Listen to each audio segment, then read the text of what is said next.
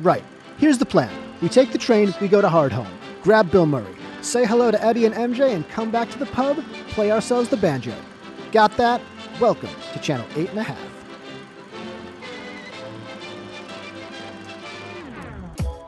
Hello, and thank you for joining us at Channel 8.5, a show all about movies and TV and pop culture. My name is Joe Galino.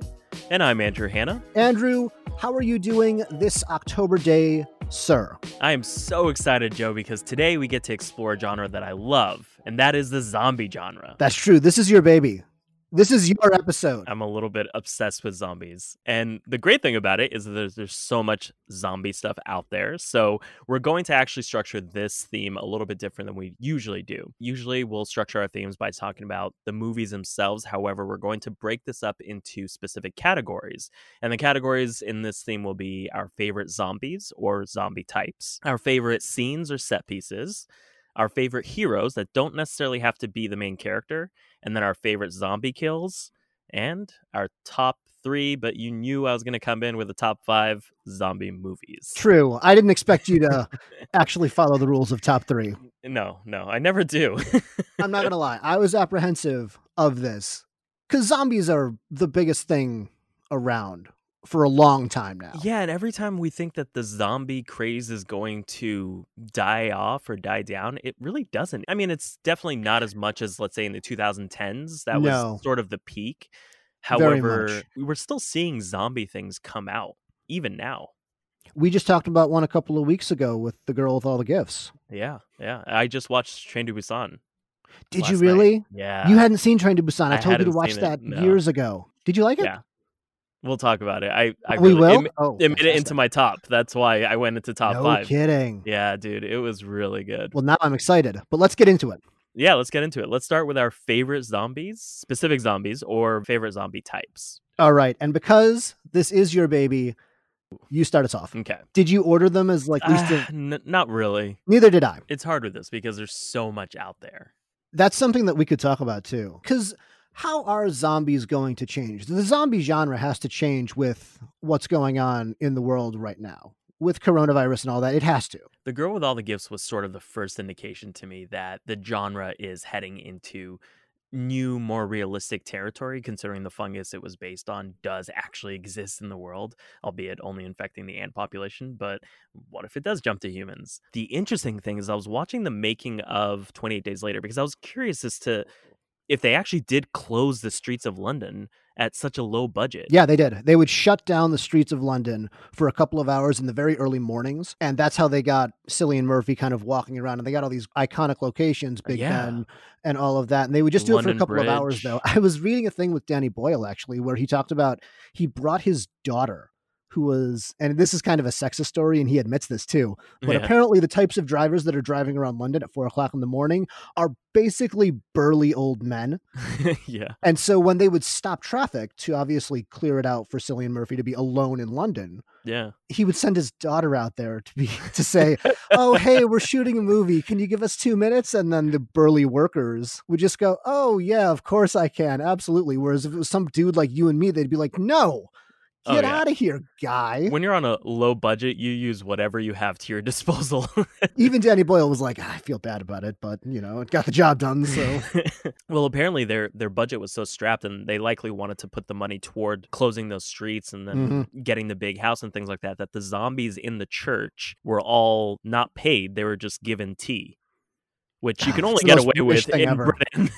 Well, that does make sense, though, because, in America, coffee is the biggest thing. If you don't give people coffee on a set, there's going to be rioting. Oh, yeah. Coffee is the one thing that if you don't have it, people will turn the joint over. Tea, on the other hand. What does Ted Lasso say? Is brown dirty water or something? Yeah, something like that. I'm going to talk about 28 Days Later a little bit later.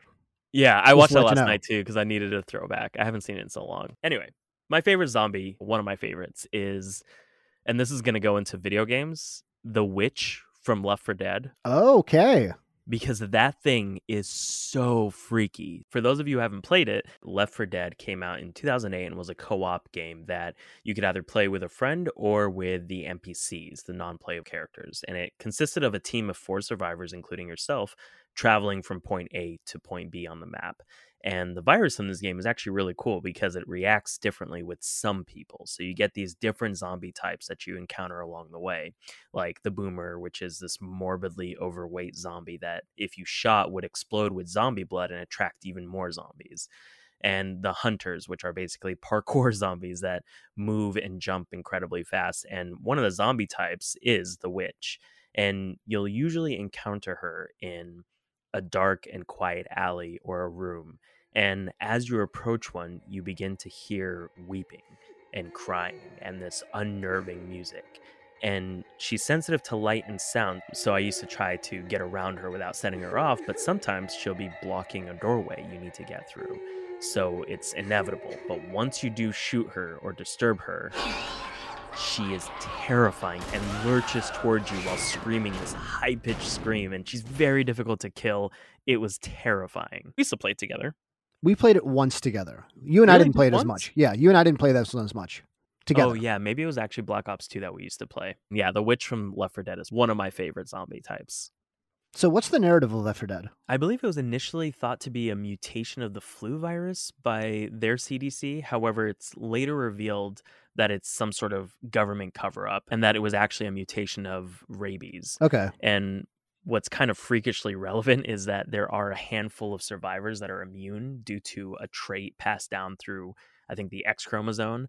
However, although asymptomatic, they could still be carriers of the virus. And what's cool about Left 4 Dead is that the information isn't communicated to you through cutscenes, but through graffiti and newspaper cutouts that litter the walls of these safe houses that act as save points. Oh, that's fun. Yeah, so for instance, there's one safe house where someone writes, "I was here only a week," and they're already shipping people out. And under that, someone says, "Those are carriers." And then under that, it just says, "Good riddance. The only good carrier is a dead carrier."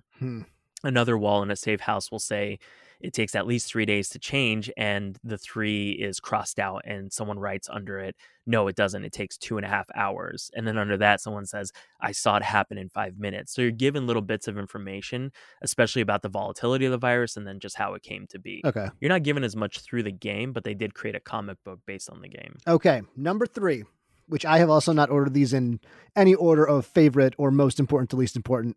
I'm just putting numbers on things just because. Number 3 favorite zombie in culture is Eddie the Iron Maiden mascot. Now, obviously you know what that is, Andrew, but for people who don't, Iron Maiden is a metal band most prominent in the 80s. And their mascot, if you pull up any of their logos, I'm gonna look right now. I remember it. I actually recognize it. You'll know the image when you see it. You'll know Eddie because Eddie is the iconic mascot of really metal, because it's one of the most well-known sort of metal images. He's a zombie that is always on the cover of all the Iron Maiden artwork, and he's been on them since the very beginning. But the great thing about Eddie is that he can be anything. In one album cover, Number of the Beast, he can be manipulating Satan. On another one, he can just be flying a plane. Well, yeah, and there's one where he's like a British soldier during the Revolution. That's right. And then there's one where he's a pharaoh. Yes, he is. What? That's actually really cool. That's fun. Uh-huh. And the image of Eddie, though, is a really iconic image. And I think people who would know this guy. What are you laughing at? I just pulled up a picture. I just saw Ann Coulter, and I was like, what is Ann Coulter doing in the results? And it says, Iron Maiden mascot Eddie weds Ann Coulter. See? Eddie can do it really all. Funny. Yeah, Eddie can do it all. I don't have a lot of analysis for this. I don't have a reason. I don't have a Left 4 Dead. He's just really wailing. cool. I mean, he's just awesome. Yeah. And when you see Iron Maiden live, if the energy kind of dips a little bit, they will bring out a giant Eddie and walk him on stage. And it's a big, it's obviously a guy on stilts, but it's an entire costume and a whole thing. And he'll walk around and he gets the crowd going. It is magnificent. I didn't know bands have mascots. That's actually... Really, this is unique to Iron Maiden. This is an smart Iron Maiden thing. Yeah. But look up the album art if you truly want to understand what I'm talking about. Hard to describe in an audio medium when I'm describing just album art. But Eddie from Iron Maiden, number 3 for me. What is your number 2? Funny enough, it's actually another video game. Okay. It's Black Ops 2 Zombies. Or really the Black Ops Zombies in general, but the Black Ops 2 is the only one that I really consistently played. This makes me angry and I don't like it. I have a grudge against Black Ops Zombies, but please make your case first. Why do you have a grudge against Black Ops Zombies? Because I was pitched, and this is your fault, by the way, I was pitched Black Ops Zombies as a mode where you have an objective and like there's a driving force in a very Walking Dead CDC-like way where you're actually striving towards something. As it turns out, when you play Black Ops Zombies, there is no goal. The goal is just run around in a circle and survive. I was promised to do something, and then I was conned. I was shysted. I was too, though. I didn't know. I did not know, Joe. This is your fault, sir. So, mind you, I couldn't get past this damn... I don't know. Is it a campaign? I guess it is a campaign. It's a Zombies campaign. Black Ops started the Zombies campaign with... Please, set the scene. Set the scene while I seethe. World War II game is when Black Ops first introduced zombies, and they were zombie Nazis, which was a really fun kind of new thing. And later on, they made films about it. And yeah, at that time, zombie Nazis were becoming more of a big deal. I know the movie Dead Snow was around that time as well, which was obviously zombie Nazis. I think it was earlier than that. I think it was too. I know that there was that movie, which I think was Dead Snow 2, which was Nazi Zombies on the Moon. November 16th, 2009. Okay. Same year. You're right. Yeah. Because Call of Duty has been known for adapting movie sequences into their games. Even Modern Warfare did it. Yeah. Like they'll have like the scene with The Rock. They'll have the scenes with Air Force One. So it makes sense that they kind of weave that into it. The collective consciousness in 2009 was just ready for zombie Nazis. What's cool about Black Ops 2 Zombies is that they are slow moving, similar to George A. Romero Zombies. Exactly. And I always thought to myself, could you really be overrun by those slow moving zombies? And this game proved to me that you can, and easily, because it'll start out with 1 or 2 and you'll shoot them, but then it'll attract more. And then before you know it, there are 10 more, during which time you still need to find the different scrap parts, because it is a puzzle game as well, where you need to jerry-rig these junk parts that you find along the way to create weapons or generators in order to open doors or power control panels. So there's always this sense of urgency. The specific map I'm referring to is called Transit, and it features this bus that transports you to 3 different sections of the map: a bus stop, a gas station, diner, and a farm, all of which contain different pieces of puzzles. And you can't control the bus, so once it stops at a section, you have a short period of time to find the puzzle pieces while killing zombies and staying alive before the bus honks its horn and then moves on to the next section. And once you miss the bus leaving, you're stuck there to fend for yourself until it comes back. But I just love the whole aesthetic of the map, which is sort of this 1950s vibe, and the sound of the zombies.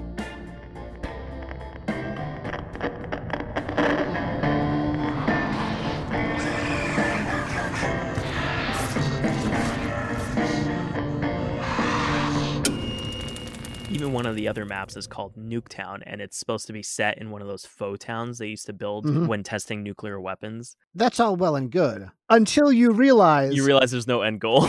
There is no end goal. The bus just keeps going round and round, and you're sitting there going, what's the point? I think the point is to reveal the part of the broader story that this specific game is telling, because the full anthology is spread amongst all the Black Ops games. Like the new one that's coming out, Cold War, is also going to have zombies in it. What else is on your list, Joe?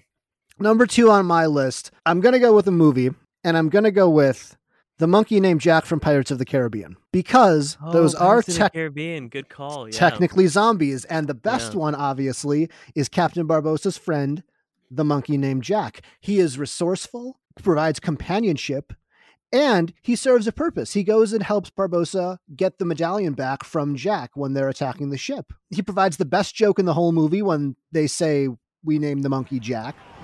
Well, thank you, Jack. You're welcome. Not you. We named the monkey Jack. I just wanted to basically talk about Pirates of the Caribbean as well. He also has a little musket, which is so fun. He does get a little musket. He looks really cool as a zombie, too. He looks really freaky. And then, really, one of the, predating Marvel after credit scenes, at the very end of the first Pirates of the Caribbean, you see him take one of the medallion pieces again and turn back into a zombie monkey. Which I don't know if you knew that. Yeah. Mm-hmm. I used to watch that movie a lot. I love it. I love it so much. Underrated zombies. Pirate zombies. It was so cool when they were walking underwater and then the moonlight's streaming through the water. Oh, I'm going to talk about the moonlight later. It's so cool. So number 2 for me, The Monkey Named Jack, Pirates of the Caribbean. What's next for you? The zombie from Hocus Pocus. What? Yes.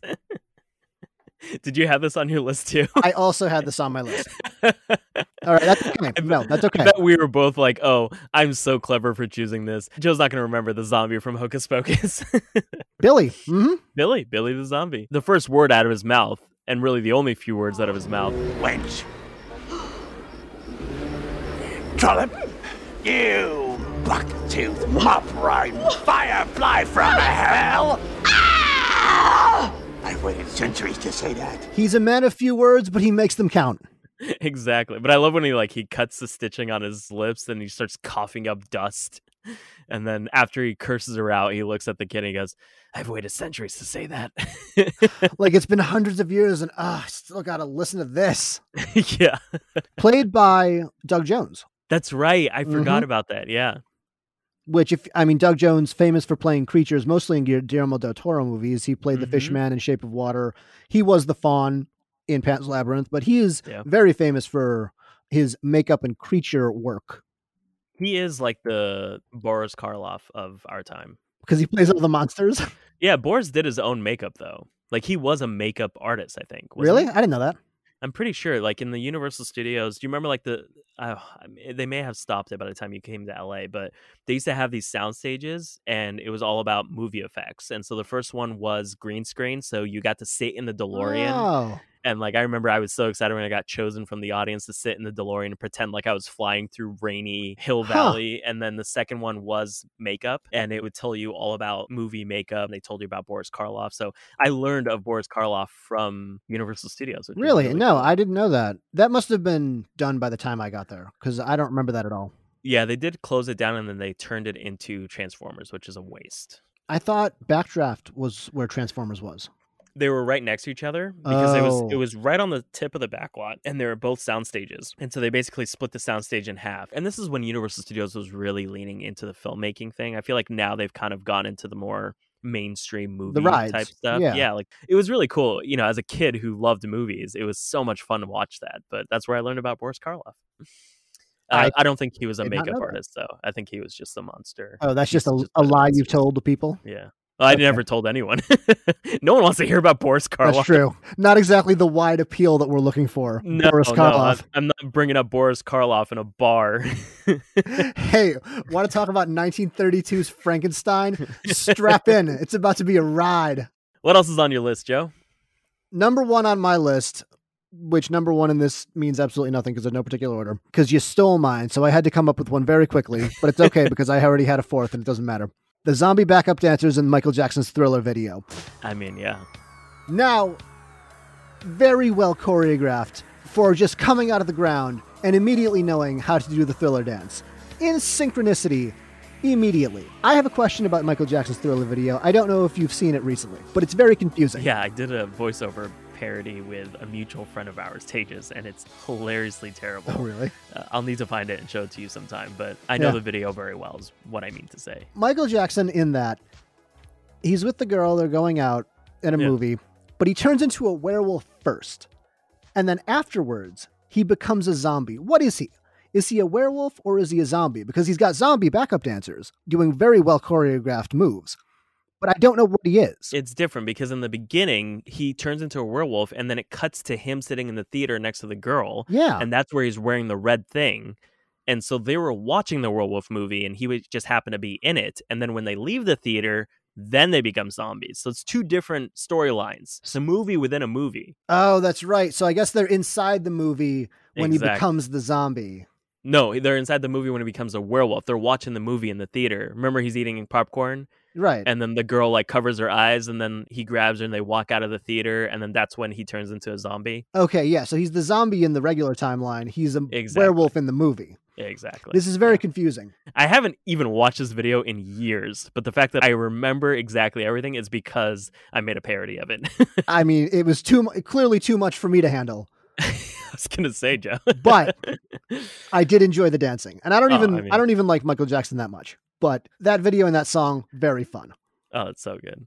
Yeah, Martin Scorsese directed his Bad video. Yeah, that's so cool. Uh-huh. All right, next on my list, and this is a very biased edition. Okay, is The Mummy. Wait a minute. Not the mummy himself, but there is a scene right outside of the museum where he's basically zombified the common people, but there were Egyptian zombies. You never get to see Egyptian zombies. He does technically raise up the skeleton, but those are more skeletons than zombies. No. The scene when they're in the streets, they're not dead. They're just like zombie-like, and they're leaving the museum, and then and they're like walking in the alley, and they're like, Imhotep. This is the 1999 version with Brendan Fraser. Yeah, and then they're in like the old car, just plow through them, and they are zombies in a sense. True. Do you not remember it? I remember it because then Brendan Fraser gets with the cat, and he goes, it's one of the instances with the cat. Technically, that's true. They are zombies. They are zombies. I thought you literally were going to say the mummy, like Imhotep as the zombie. Oh, no. This is lies, sir. No, it's he just is fun a to mummy. see. He is not a zombie, even though he is undead. Because really, there's a very specific type of undead that is a zombie. Like a Frankenstein isn't a zombie, even though he's undead. No. A Frankenstein's monster is an amalgamation of different body parts. He was never alive and then dead and brought back to life. Exactly. But it's fun to see, my people being represented with the undead. What's next on your list, Joe? That was it. We went through three each. Oh, we're only doing 3? I did 5 for everything. You did 5 for everything? I thought we were only doing 3 for the movies. Oh, I only did 3 things for everything. All right, I'll quickly mention the things that I added. Okay. Honorable mentions. 28 Days Later. Okay. I love the Rage virus. I think that is so cool. And then The Girl with All the Gifts, because I think that having a second generation and kind of a unique take on it is very interesting. And I think it's what we're going to start seeing a little bit more. But The Girl with All the Gifts specifically because of the children and that they're triggered by blood. And then there's also this hierarchy in the children that weren't educated. It's such a cool concept. And yeah, those are my 2 honorable mentions. Okay, fair enough. Because you did extra credit because you're a goody two-shoes student. And I'm the cool kid sitting in the back wearing a leather jacket and riding a motorcycle because it's the 1950s. Let's go with that. You're a kid in high school. You're riding a motorcycle. Yeah, I am. Because, I'm like Fonzie. That's what cool kids do. They're exactly like Fonzie. All right, let's move on. Let's move on to favorite scenes and set pieces. Okay. So I will start off because you probably have 25 of them. So I want to talk about Hocus Pocus more because this was on my list too. Oh, wow. Oh, we're going into Hocus Pocus because... I didn't think we would be. Oh, no. Go ahead. I'm really stretching the zombie part of this thin. I want to talk about the I Put a Spell on You musical number in Hocus Pocus because it's the best part of the movie. Billy is chasing them around the town hall. So technically he's in it. So technically this is a scene with a zombie in it. So I can talk about it. I put a spell on you. And now you're gone. My planet fell on you. And it was strong. So strong. Your wretched little lives have all been cursed because of all the witches working. And the worst, I put a spell on you. I love listening to Bette Midler sing I Put a Spell on You. Oh, yeah. And really, the thing that I love the most about that scene is the way the lead singer of the band is dressed as the weird skeleton. He's in a top hat and a skeleton outfit. He's got a tuxedo jacket on, but I just love it so much. And really, if you put Bette Midler in your movie and you don't have her sing, what are you doing? True. They were smart enough to just go, okay, who cares about this Hocus Pocus plot? Let's clear the lane out for 5 minutes, have Bette Midler sing I Put a Spell on You, and then we'll get back to the matter at hand. It's my favorite thing. It's on ABC Family all the time. So really, if you want to see it, just wait a couple of hours. You'll be able to find it. No, he actually looks like he is from New Orleans. Kind of like a voodoo priest guy. Yeah, he looks like a voodoo priest type skeleton. Mm-hmm. I do like that look. I like the look a lot. I love everything about it. Is that stretching the prompt a little thin? Yeah, but I don't care. There's one zombie in it. I'll give it to you. Yep. All right. That's correct. You gave me 2 honorable mentions, and you're likely going to have to concede a few more honorable mentions, but I'll give it to you. Hard Home, Game of Thrones. Okay, I was wondering when we were going to get to Game of Thrones. That was one of my favorite scenes with zombies in it ever. I mean, it's not even a scene. the 25 minutes of an episode. I just love the stakes in that scene and the way it slowly built up to all-out chaos, then sudden silence, and the Night King slowly walks to the edge of the docks, stares at Jon Snow dead in the eyes, and raises his arms. But even the moment when the White Walkers are perched atop the ridge looking down at the camp below, and a flood of whites start pouring into the camp, and as they hit the ground for just a moment, you think that they might not get up, but of course they do. The design of those whites too, the White Walkers are different than the whites. If you haven't seen Game of Thrones, they're two different things. But essentially the whites can just be decomposed bodies, even so much as skeletons, but the design of them are all so different, and they're all really creepy looking. And there was a wonderful moment where one of the characters, she's facing down a bunch of them, and she knows that she's going to die. And the design of all of them is so great, watching her just get overwhelmed by them. Yeah, she was one of the leaders with the two kids that she put on the boats just moments before, only to come face to face with a pack of zombie children. And in that moment, she doesn't have it in her to kill those kids. For one episode. She shows up for literally 25 minutes, half an episode. Yeah, and that speaks to how great Game of Thrones was at its peak, because they could introduce characters to you only 45 minutes ago and make you care enough when she's killed off. Is that your favorite episode of Thrones? What's your favorite episode of Thrones? Off the top of your head. I mean, Hardhome is the obvious one that pops in my head. Because I think mine is, I'll give you some time to think. Mine is Blackwater, I think. Blackwater's a really cool scene. Because I think Blackwater, it perfectly exemplifies everything that Game of Thrones should have been at the end. It shows the intelligence of Tyrion. It shows the incredible battle sequences. But it also gives you the dynamic between Cersei and Sansa at the very bottom. So it does give you the interpersonal dynamics as well. I think it encompasses everything. It doesn't show all the characters because it's mostly focused on, it's all in King's Landing. I agree. Blackwater was both satisfying in terms of action as well as character development and drama. And like you said, I love that in that episode, you see Tyrion prove his intelligence and its value in a world that seemingly holds brute force in higher regard than wisdom. But in the end of the day, not only is he attacked by his own family, his father, who shows up at the last minute, reaps the glory. And it's a pivotal moment for his character specifically, because it festers until it's released in the episode of his trial when he says, "I saved you all. I should have let Stannis kill you all," which is probably one of my favorite scenes. And that's the thing. I don't know that I have a favorite episode, but I think I have a lot of favorite moments. But what is your favorite episode? I have a couple. I like Blackwater. I do like Hardhome, but the first half of that, when they're not at Hardhome, is kind of forgettable. I like Kissed by Fire a lot. That's the scene where Jon Snow and Ygritte get together for the first time.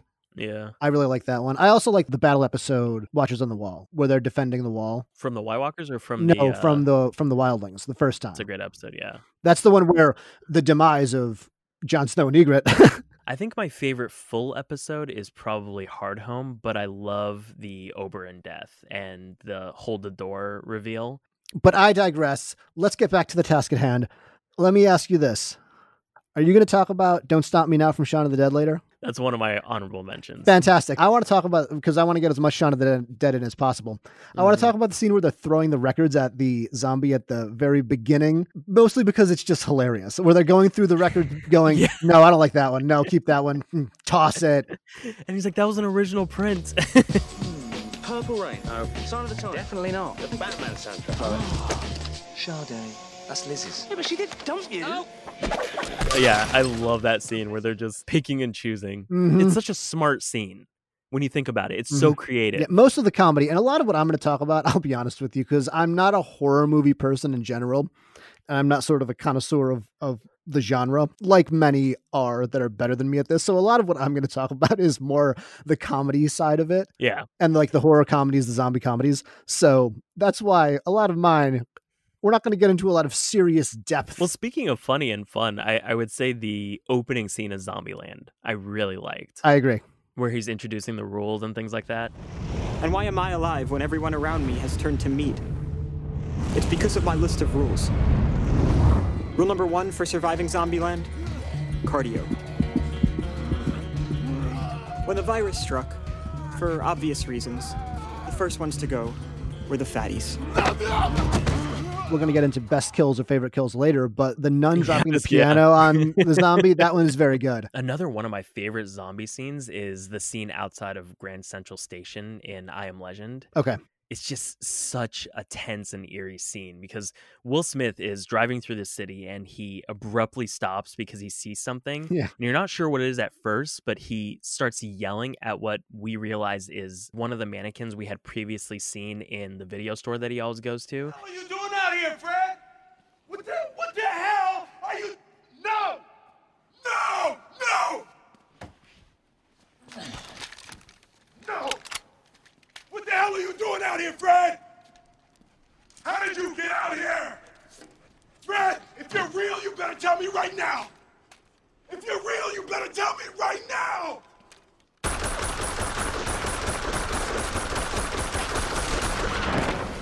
And as he approaches Fred, he trips a wire that wraps around his leg and swipes him off his feet, knocking him unconscious as it suspends him from one of the streetlights. And you realize that the zombies have basically set a trap for him.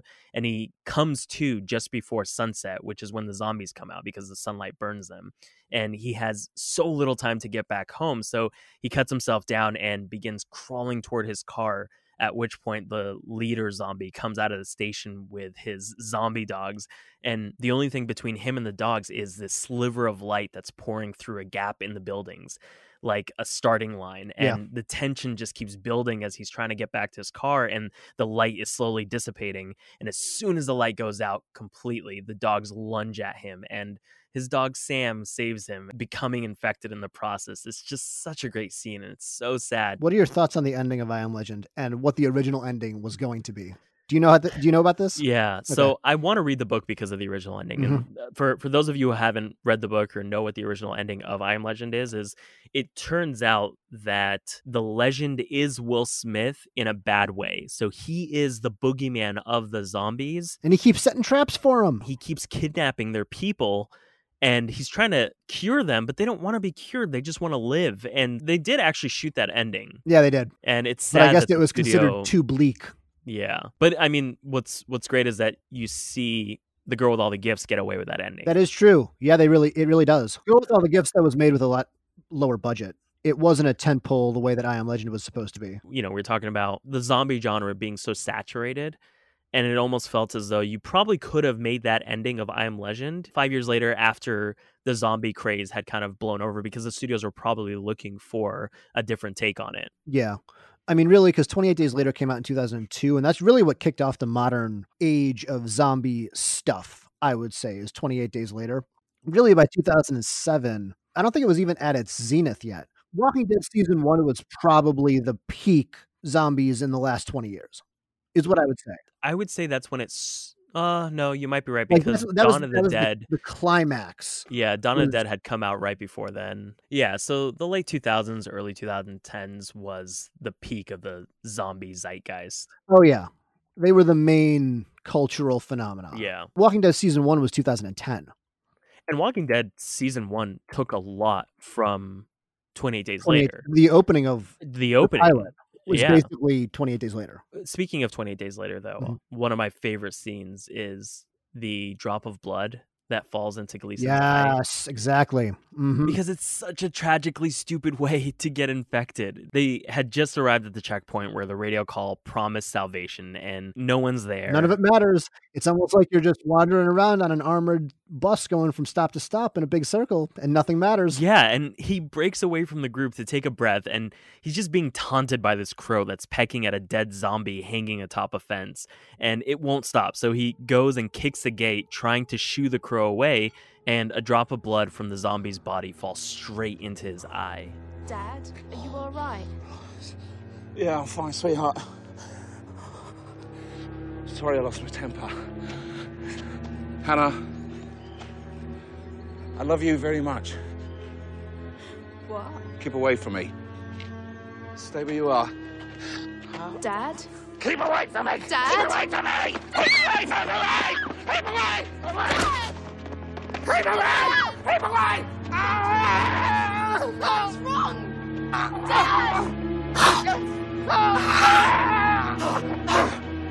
Dad! Jenny's infected! No! Oh, God, it's so emotional, but I love the shot of the blood dropping into his eye. Like, it's the point of view of the drop of blood as it falls, and it's just this swift moment, just an instant. And it's the only time he ever expresses any anger, and it leads to him getting the rage virus. Ugh, it's just so sad. But what is your next scene? For my last scene that I want to talk about, and I'm going to go back to Pirates of the Caribbean because I really just want to not play by the rules that we've set for this episode, but it involves zombies, so it counts. I want to talk about the last scene in the cave, the climactic fight where Jack Sparrow and Captain Barbossa are sword fighting. And they've both turned into, Jack has picked up the medallion. He's turned into one of the undead. And as they're sword fighting through these shafts of moonlight that come through this cave, and they are turning back and forth between skeletons and regular people, I love it.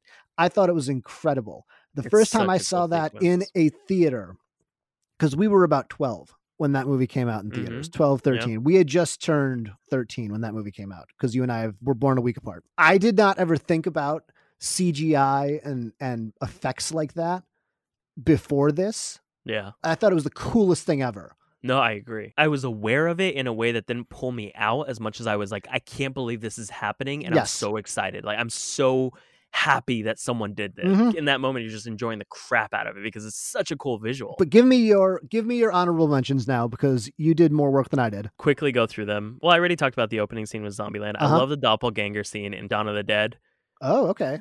When they're standing on the roof of the mall, and then there's another guy that's on this other building, and that Ving Rhames plays chess with. Yeah, and then the second stop of the train in Train to Busan. Okay. Like when they're coming down the escalator, and then they all just start rushing up, and the sense of helplessness that they must have felt in that moment. It's amazing that Train to Busan, because it came out in 2016 after zombies have been oversaturated.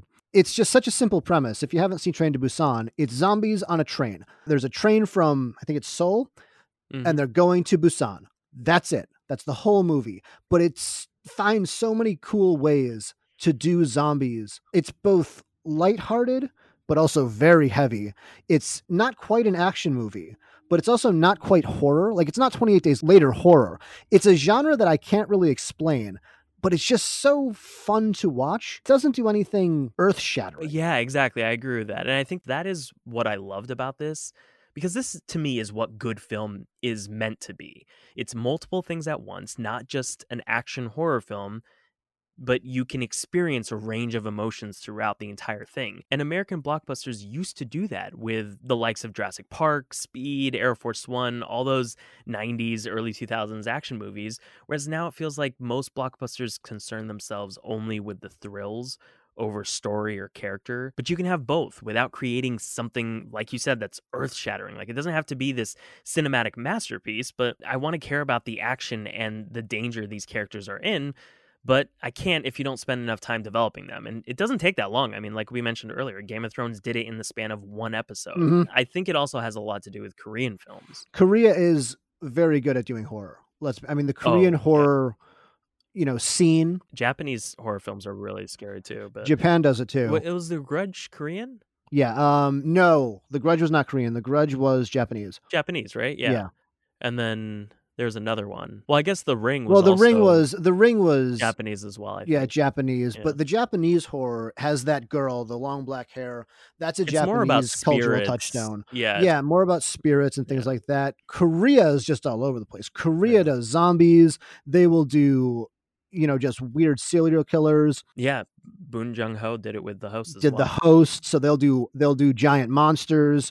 The Korean horror output is both incredibly varied and also very good. But that is something I noticed about Korean cinema, and I only noticed the pattern recently with Parasite, is that even in heavy dramatic scenes, they aren't afraid to throw in a joke. But it's like what I was saying about a film being more than one thing. Parasite was a thriller, but it was also exploring something much larger, like the disparity between wealth and class structures in Korea and really around the world. It's very relevant. Oh yeah, no, it's very big on the social hierarchy. They even touched on it briefly in Train to Busan. But yeah, moving on, my last honorable mention is the birthing scene from Dawn of the Dead. I was going to mention that too. If you didn't bring it up, I was going to say one of us has to bring up the fact that in Zack Snyder's Dawn of the Dead, a woman gives birth to a zombie baby.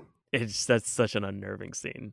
And then just the blood splurting out when her water breaks. Yeah. And Dawn of the Dead, best unironic use of Disturbed's Down with the Sickness. And then they bring it back at the end credits. Zack Snyder doubles down on Down with the Sickness. Yeah. So let's move on from favorite scenes and favorite set pieces to our favorite heroes category. Okay, I think I went first the last time. You go first with this one. Sang-Hwa, is that how you say his name? In Train to Busan? Oh. The husband of the pregnant woman? God, you're going to ask the white guy to now correct you on the foreign names. Fantastic. I can't wait. But yes, I know who you're talking about. I loved his character. He just seems like this guy with a dad body, but he really is a badass. Like the moment where he's running alongside the train, picks up this right gear shield and then the baton and just starts plowing through these zombies. And just his interactions with the little girl. Mm-hmm. Like when he's like, what does your dad do? And she's like, oh, he's a hedge fund manager. And he's like, oh, so he's a bloodsucker. Yeah. And then his wife smacks him and she's like, shut up. Because it is funny. Like, that's the thing about Train to Busan, too, is that it just mixes so many things. Everybody needs to go see Train to Busan is what we're saying. Yeah, definitely. It is such a good movie. It's so emotional, and I love that movie. Did you watch it on Netflix? Is it on Netflix still? It was, and then it wasn't. I was so upset because it was on my list, and I had been meaning to watch it, and I just rented it on iTunes. Oh, did you? Okay, because I didn't know if it was still on Netflix. Did you see Peninsula? Not. No. The follow-up to it? Oh, yeah. Is that the name of the sequel? No, Peninsula, I didn't watch it. Apparently, it wasn't great. Yeah, that's what I heard. I wanted to see it just to see it, but who's on your list? Andrew, let me ask you this, because I already know the answer. Are Twinkies heroes? He's on my list, too. Oh, no, I'm talking literally Twinkies, the food, not Tallahassee. Oh, just the Twinkies. Because really, Twinkies are the guiding force for everybody in Zombieland, is the love of Twinkies, and so Twinkies are the heroes we all needed. They gave Woody Harrelson the will to live, so I will allow it. Twinkies and Woody Harrelson are synonymous. They are synonymous. They go hand in hand. Yeah. But if you did want to expand it out into Tallahassee, Woody Harrelson's character in Zombieland, even though he's not the main character, he doesn't get the traditional arc, which is by Jesse Eisenberg's character. He does get an arc. He does. But he's just so much fun. Because, Jesse Eisenberg's character, he's moping around. Yeah. And, being all whiny. And, Emma Stone's character is the plucky heroine. And Abigail Breslin is kind of the kid on the side. Yeah, they're the Black Widows in a sense. Essentially. Yeah. Tallahassee, he's so simple. He's a man driven by a love of spongy cakes, but he's also haunted by his past. And that's what I love about him. And just wants to fill that void with spongy cakes. Is something that I completely understand. I get it. If you want to fill that void with junk food, who am I to tell you no? I feel like Woody Harrelson is the quintessential zombie hero because he lost what you thought was his dog. Turns out it's his child. Yeah. And I love that, you see a little bit more depth as the story goes on. And then furthermore, he's somewhat given up, but the way that he manifests his giving up on life in a sense is just to have fun with it. So every time he enters a new situation, he wants to try to basically kill a zombie in the most creative way possible. Because why not? And his love of Bill Murray, also understandable. Really, everything about him. And just like how he fangirls over Bill Murray. Yeah, I get it. I love Ghostbusters too. And he sends Jesse Eisenberg out in front of the Chinese theater to get one of the star maps in danger just so he can find Bill Murray's house. Yep. And he's not stupid. He's going, you go out there and you get it. What's next on your list? Sam the dog in I Am Legend. Okay. She protected her man. She protected Will Smith. She was a faithful friend and she was his only friend. I loved every scene that they had together. I love that she runs on a treadmill next to him. I love that he gives her baths every night and he sings Bob Marley to her. It's just, I love that dog. And why is she a hero? Because he keeps his hope alive. If it wasn't for that dog, he'd have probably shot himself in the head a long time ago. Oh, yeah. The dog and the mannequins. That's true. And the weird, creepy relationship he has with those mannequins, which, who among us hasn't really, but you cared so much for this dog. Like when she runs into the building and he has to go find her, like that whole scene. And when he finds her, he says, how many times did I tell you not to leave me? Don't go into the dark. Like, how do you have such good chemistry with the dog? And I love that character. And I love that she was, like you said, his driving force. She was what kept him alive. Another thing that keeps people alive, much less cuddly and fun, is Ash's chainsaw hand from Army of Darkness. Have you ever seen Army of Darkness? I haven't, no. Okay. So Army of Darkness is the third movie in the Evil Dead trilogy. Ash from Evil Dead 1 and 2 gets sent back in time to then deal with undead zombies with only a shotgun, a chainsaw, and his trusty Oldsmobile. And his arm gets hacked off, and so he attaches a chainsaw to it and just starts going to town. And Army of Darkness is the most the most comedic of the Evil Dead movies, and those movies are already kind of, bordering on comedy as well. Yeah. But if you're going to do it, chainsaw on your arm, just for easy reaching, don't need to carry it. Your other hand is free to do other stuff. It's just good planning. Well, you're not wrong. My next one is Nick Frost from Shaun of the Dead. So you didn't go with Shaun. Explain yourself. I mean, I love Shaun, obviously. Shaun is the obvious favorite from that, but Nick Frost is just, he had some of the funniest moments. Like the moment where the girl impales herself on the pole, and then all you hear is like the disposable camera clicking, and then his whole argument of, oh, that's not a real gun. Dogs can't look up. Dogs can't look up. Yeah. Shaun takes the gun and then shoots it, and he looks at Nick and he goes, okay, but dogs still can't look up. When they're trying to get into the Winchester, and then Nick gets a phone call. Yeah. I think it was his drug dealer. Yeah. Or no, it was a guy looking for weed because Nick Frost sells him drugs. And he goes, no, man, I got nothing. And he goes, what's up, mate? I love his character. Anyone else on your list? Last on my list, favorite heroes that don't need to be the protagonist of the movie. I am going with the genre of music, punk rock. The punk rock genre. Now, let me explain. I went into video games and you went into rock. Can I just say I appreciate that? True. We really haven't been milking the and pop culture part of the intro when we say movies, TV, and pop culture. We're really making up for that in this one. That's why I really wanted to go into video games. Have you ever seen the movie The Return of the Living Dead from 1985? I think I've seen scenes of it, but I haven't seen the intro. You have seen scenes of it, and I know because we talked about it before. But let me explain that this movie was way ahead of its time, right? So we were just talking about Shaun of the Dead. Shaun of the Dead is a movie where the characters are aware of the zombie genre. That was made in 2004, where everything has kind of, become more meta. The Return of the Living Dead, one of the very early on first scenes of the movie, the two main characters, Frank and Freddy, are these two sort of lunch pail guys, punch in, punch out, Barney Rubble, slide down the back of a brontosaurus and go to work type of dudes. Yeah. They work in a medical supply warehouse. And the older guy, Frank, is explaining to Freddy. He says, you ever seen that movie, Night of the Living Dead? Well, that was based on a real thing. And so they're referencing the movie Night of the Living Dead in The Return of the Living Dead as a thing that was, hey, that's real. Also, they're just sort of, bumbling around, and Frank shows Freddy the body that they have that was supposedly from that movie. Night of the Living Dead, they were like, no, it was real. It was real. We got one of the bodies downstairs. Let me show you. And so they go down, and he does show him a decaying corpse, and he bangs on it, and he goes, no, everything's fine. This thing, nothing can get out of this. And he bangs out it, and then this gas starts leaking out of it. Yeah. And that's the beginning. That's how everybody gets infected. Yeah. But the reason why punk rock is the savior of this movie is because the entire aesthetic of the movie is based around the punk rock scene of the mid 80s. And so a lot of the characters in there's a character named Trash. Mm-hmm. And, it follows these kind of group of punk rock kids. There's Scuzz. There's a character named Suicide. That mentality is behind the entire movie. It's subversive. It's also the first movie where you have talking zombies, where they have motivations. And it's also where zombies wanting brains. What do zombies? That's right. Yes. What do zombies eat? They eat brains. It's because of this movie that became a thing. Yeah. Now I remember which one it is you're talking about. Mm-hmm. The soundtrack is also all of these punk rock hits. Well, not even hits, but it's just a punk rock soundtrack, and the soundtrack is amazing.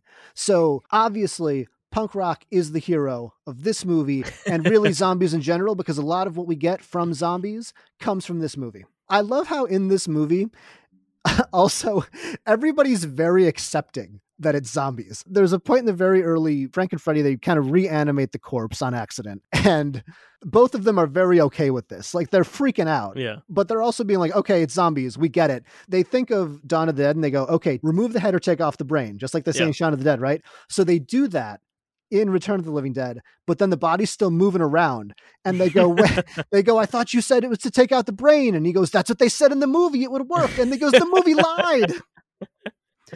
I like when they go meta with it is, stuff. and 1985. I need to watch that. It is. It's very good. I don't think a lot of people have seen it, or at least I'm not sure. It might sort of be an under the radar. I think it's more of a cult. It's a cult movie classic, than anything else. The effects in it though, it's very gory. It's very gory and bloody, and like you see the tendons and the spinal fluid coming out of the corpses and whatnot. But it's also very bleak. It's weird because it's a very sort of subversive message to it. Because at the end, the movie came out in 1985, so I don't really care. I'll spoil it. The end of the movie, it's very comedic, but also at the end, the military just blows everybody up. So they just call in the military because they see on the side of the canister, right? At the very beginning, they go, okay, in case of emergency, call this number. But they don't do that because they go, nah, we'll figure it out. It'll be fine. at the very end, after they've screwed everything up and everybody's infected, they go, okay, maybe we should call somebody. And so they call the number, and then at the end, the military goes, all right, and just nukes the whole place. And they go, there's only like 4,000 deaths. Perfectly fine. And that's the end. That's how it ends. So again, the punk rock mentality lives on even in the ending of that movie. You talking about the military reminds me of the episode of Community with the zombies. We're going to talk about that later. And I'm going to say Jeff as a zombie still texting on his BlackBerry is So probably cool. one of my favorite heroes. Was it it was Donald Glover who was like, how are you still so cool? I think we can move on to favorite zombie kills. Favorite kills. Let's do it. Let's do it. You go first. My number one, and probably I will say this is my favorite, is Dueling Banjos Zombieland. Yeah, okay. Like, you have to. I mean, Woody Harrelson playing like, and then the guy comes out, he's like, you got a pretty mouth, and then smacks him with a banjo. I mean, come on. It's funny that you mentioned Zombieland because I'm going to bring up one from Zombieland 2, which is the I very haven't seen beginning. it. I wanted to see it. It's not as good as the first one. I would argue that one of the funniest parts in it is the very beginning. Or maybe only I thought this was interesting because I've sat through a lot of beginnings of movies, but the Columbia statue, the lady holding the torch. Yeah. They do a very, like the Scott Pilgrim thing, right? Where they change the logo around a little bit. Yeah. During the beginning, it does the banana and it pulls back, and then two zombies come in and rush the Columbia lady, and she just bashes him in the head.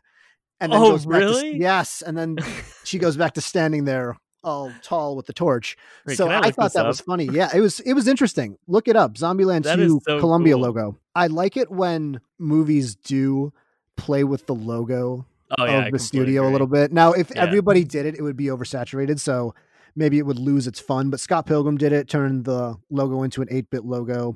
Yeah. Pineapple Express, I know, did it. Tarantino does it all the time. I love the blood spattering on the sea. That's really cool. Columbia lady doesn't take nothing from nobody. That's actually really cool. I like that. Is that one of your zombie kills? Yes, it is. Nice. I like it. Well, and I'll move on to mine. Another one too, because we were just talking about it. I want to talk about Community, and though nobody gets killed per se. Yeah. When Jeff gets taken in the basement, and infected, we're going to call infected killed for this sake because it, Community is a sitcom. At the very end of the episode, when it's only Troy, Abed, and Jeff are left alive, quote unquote, and they're wandering through the basement trying to find a way out, and Jeff will not crawl up to the top window to escape because he doesn't want to mess up his suit. And he goes, clothes make the man, Troy. And they're like, what are you, an idiot? And then he goes to like a back closet and just gets enveloped by the infected of Community. It was really hilarious. Great. I thought it was great. And it shows so much about his character that he's like, I don't care if I die. I'm going to look good. Also, there's a great joke in that too, where they're going around the basement and they do the classic, cat jumping off screen scare. Oh, yeah. But it's very clearly somebody throwing a stuffed cat. And then Donald Glover just goes, is someone throwing that? And that was probably ad lib. But those were two of mine. What's another one of yours? The Box of Bullets in Shaun of the Dead, where Shaun takes a rifle and he starts shooting into the crowd of zombies, but he cannot hit one for the life of him. And then the fire envelops the box of bullets, and the bullets start like heating up and then start spraying, but then they kill so many zombies. I just love that an inanimate object can kill more zombies than Shaun can. Well, I want to talk about another Shaun of the Dead one though, because I was going to talk about the moment where David gets killed, gets eaten by zombies too, Oh, because he's such a pretentious douchebag the whole time. And from minute one, when he's on screen, you just go, God, I can't wait for this guy to die. And it's so satisfying when he does. He gets pulled through the window and then just devoured. And just seeing his stomach just get ripped into. The other kill that I really liked is Bill Murray. He wasn't a zombie, but he was dressed as a zombie. And I love like that moment where he's like, is that how they say hi, where you're from? And she goes, do you have any regrets? And he goes, Garfield. In Zombieland 2, I will say they do get creative with it because they jack it up to 11. In one of the zombie kills, a guy lures a zombie underneath the Leaning Tower of Pisa and then drops the building on top of the zombie, which is fun. It is funny. Yeah. And the best part of the movie is probably the first, 5-10 minutes. It's more of the same. It's worth watching because it is still funny. Is Emma Stone in that one? Yeah. And they all come Abigail back. Breslin? Yeah, they all come back, but it's not as good as the first one. I mean, it didn't really add anything, All right. I think we can move on to our favorite movies. Yeah. As I was going over this and as I was thinking about all of the things that I was going to talk about today, I talked myself into Return of the Living Dead being my number 3 on this list. Really? I really do like it that much. And weirdly, if you watch it though, it's not a great movie. The performances aren't earth-shattering. It is cheesy, but just the fun of it and the feel of it and the fact that it does say interesting things. So the zombies, they do work as a team. They have intelligence. They lure people. There's a very famous scene where a zombie gets on the radio of a ambulance and says, send more cops, because they've already killed all the cops that got sent. And so he gets on the radio and says, send more of them. There's a moment where they're talking to a female zombie and they eat brains and they ask her, well, why do you eat brains? And she goes, it makes the pain go down. Yeah. And so the zombies, they feel pain. There's a motivation for them for wanting to eat brains. It's just fun. It reminds me of the Crazies, because the Crazies were intelligent zombies as well. The Crazies were intelligent zombies. Did you see? So the remake of the Crazies that came out in 2009 with Timothy Olyphant. That's the one I'm talking about. Yeah, because George A. Romero made one before in the 60s. I believe it was 1968, 1967, somewhere around there. And the end of that, the government, I think, bombs the government. Town as well. It's not a happy ending. Yeah. But that movie, The Crazies, was such a surprise to me. I had such low expectations going into that. I saw that at like 10 o'clock in the morning when it first came out at a terrible theater in North Hollywood. And I walked out of there going, wow, that was great. Yeah, and it flew under the radar. Not a lot of people saw it. I mean, it gained a little bit of attention after the fact. I think. What else is on your list? Give me your full list. Full list? Okay. Return of the Living Dead, Shaun of the Dead, 28 Days Later. And I was thinking back on it, and I really like 28 Days Later. 28 Days Later was number 1 on every single list that I looked up. Really? In research for this, and I was surprised. Oh. Because 28 Days Later, I mean, it established a lot of the tropes of that era. Of the modern zombie. Zombie era. Like George A. Romero, Night of the Living Dead, Dawn of the Dead, yeah, did zombies back then, again, 60s, 70s. Created it in a sense, and then created the genre as we know 20 it. Days Later sort of revolutionized it. Mm-hmm. So yeah, 28 Days Later was on my list. Zombieland is on my list because it's so much fun. Mm-hmm. Shaun of the Dead, of course. I Am Legend captured my imagination at the time. You love I Am Legend more than anybody that I know, though. I think I love the emotional driving force, and I love the idea of someone being alone in New York City. I think that's just so cool. And then Train to Busan made it into my top 5. I thought Train to Busan was phenomenal. It was Snowpiercer, but better. Just because they're both set on trains? Was basically Snowpiercer. They're trying to get to the front of the train. And that's true. They are trying to get to the front of the train. They have to go like car by car. But I think Train to Busan, because I was watching it in the beginning and I was like, I wonder if this is going to be one of those things where people feel like they have to like it.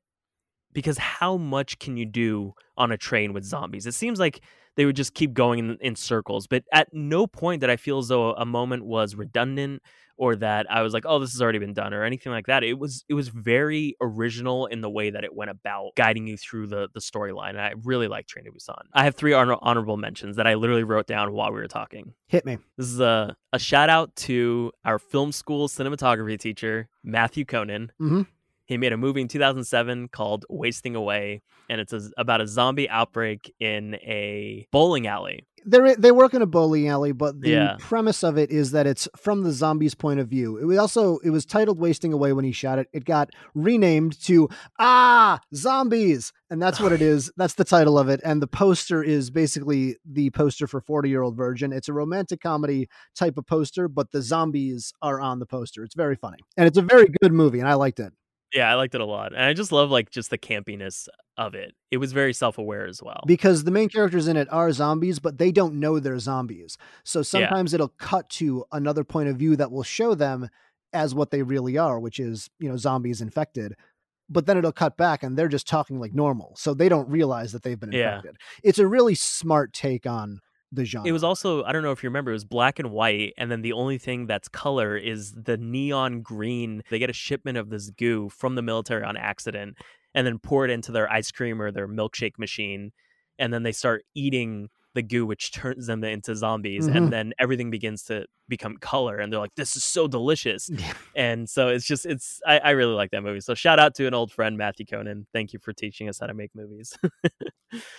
And then the zombie episode of Community. That is just such a great episode. And I love that the meat is infected, and the Dean's whole role in that when what is he dressed as? He's dressed as Lady Gaga. Oh, Lady Gaga, that's right. And the playlist that's playing the whole time is ABBA. And it's also his iPod, and so you get his reminders. And then, did you watch the show Testes? No. Was that the British show? No, I think it's Canadian, but I don't think I've ever met anyone who's seen it. Testes is about these two roommates who are human guinea pigs for this lab that's sort of like the FDA, but I guess privatized. And every episode is based on the current product, drug, or procedure that they've been subject to. And one of the episodes centers around a deodorant that one of the roommates is given to try out that releases like these pheromones that is meant to attract women to him, but it ends up turning every woman he comes into contact with into these feral zombies, and eventually the entire female population of his town or his city is after him, and he literally has to board himself up in his apartment, and the entire episode is structured like a zombie apocalypse, and it's actually very funny. It's a great show. Let me ask, if you were going to so you're in a mall, you've got a golf cart. If you could have a playlist a la the Dean and his ABBA playlist playing while you are going on a zombie killing rampage, what artist would you choose, and what would be your weapon? Only one artist? Yeah. Because it was only the ABBA playlist that the Dean had. It has to be Queen. Really? You'd go Queen? My first thought was Elton John. I don't know why. Rocket Man. I don't know why. I mean, I guess. Elton John would be good. I would say Graduation by Kanye West. That album. Oh, you're going... That album was just so hyped and so much fun. Yeah. What would be your weapon then? Can't be a gun, right? It can be whatever you want. Because I think mine would be, as I give you some time to think about it, I think mine would be, and it's not practical because you only get 2 bullets, but it's satisfying, a pump action shotgun. Because the ba-bang, ba-bang is really satisfying to hear. Well, but that's the problem, though, is that it takes so long to reload. You die immediately. So that's a stupid choice. Or the gun that the Terminator uses, but that would blow my arm off. The sawed-off. The sawed-off, exactly. Yeah, I don't know. Samurai sword? Ooh, samurai sword? Gotta be sharp. Like Michonne from Walking Dead? But yeah, I think that wraps up our very long episode on zombies. This was a long episode. It was. But it was fun. And as always, we would love to hear from you. What are your favorite zombies, zombie types, characters, scenes, and sequences in zombie films? And of course, your top 3, or if you're like me and love the genre, top 5 zombie films of all time. Catch us next week on Watchlist Volume 9, where we'll be watching Borat's subsequent movie film, the new Netflix original film Rebecca, a remake of Alfred Hitchcock's Academy Award-winning film by the same name, as well as the 2019 follow-up to The Shining, Dr. Sleep. As we've mentioned before, we are shooting to reach 1,000 subscribers on YouTube to become partners, so if you haven't done so already, please consider subscribing. If you have any ideas for a theme you'd like us to discuss, or a film, TV show, anything pop culture, let us know on YouTube, Instagram, or Twitter. You can find all those links on channel8.5.com. That's channel8.5. completely spelled out.com. We have new episodes every Thursday. Until next time, my name is Joe Galino. And I'm Andrew Hanna, and this is Channel 8.5.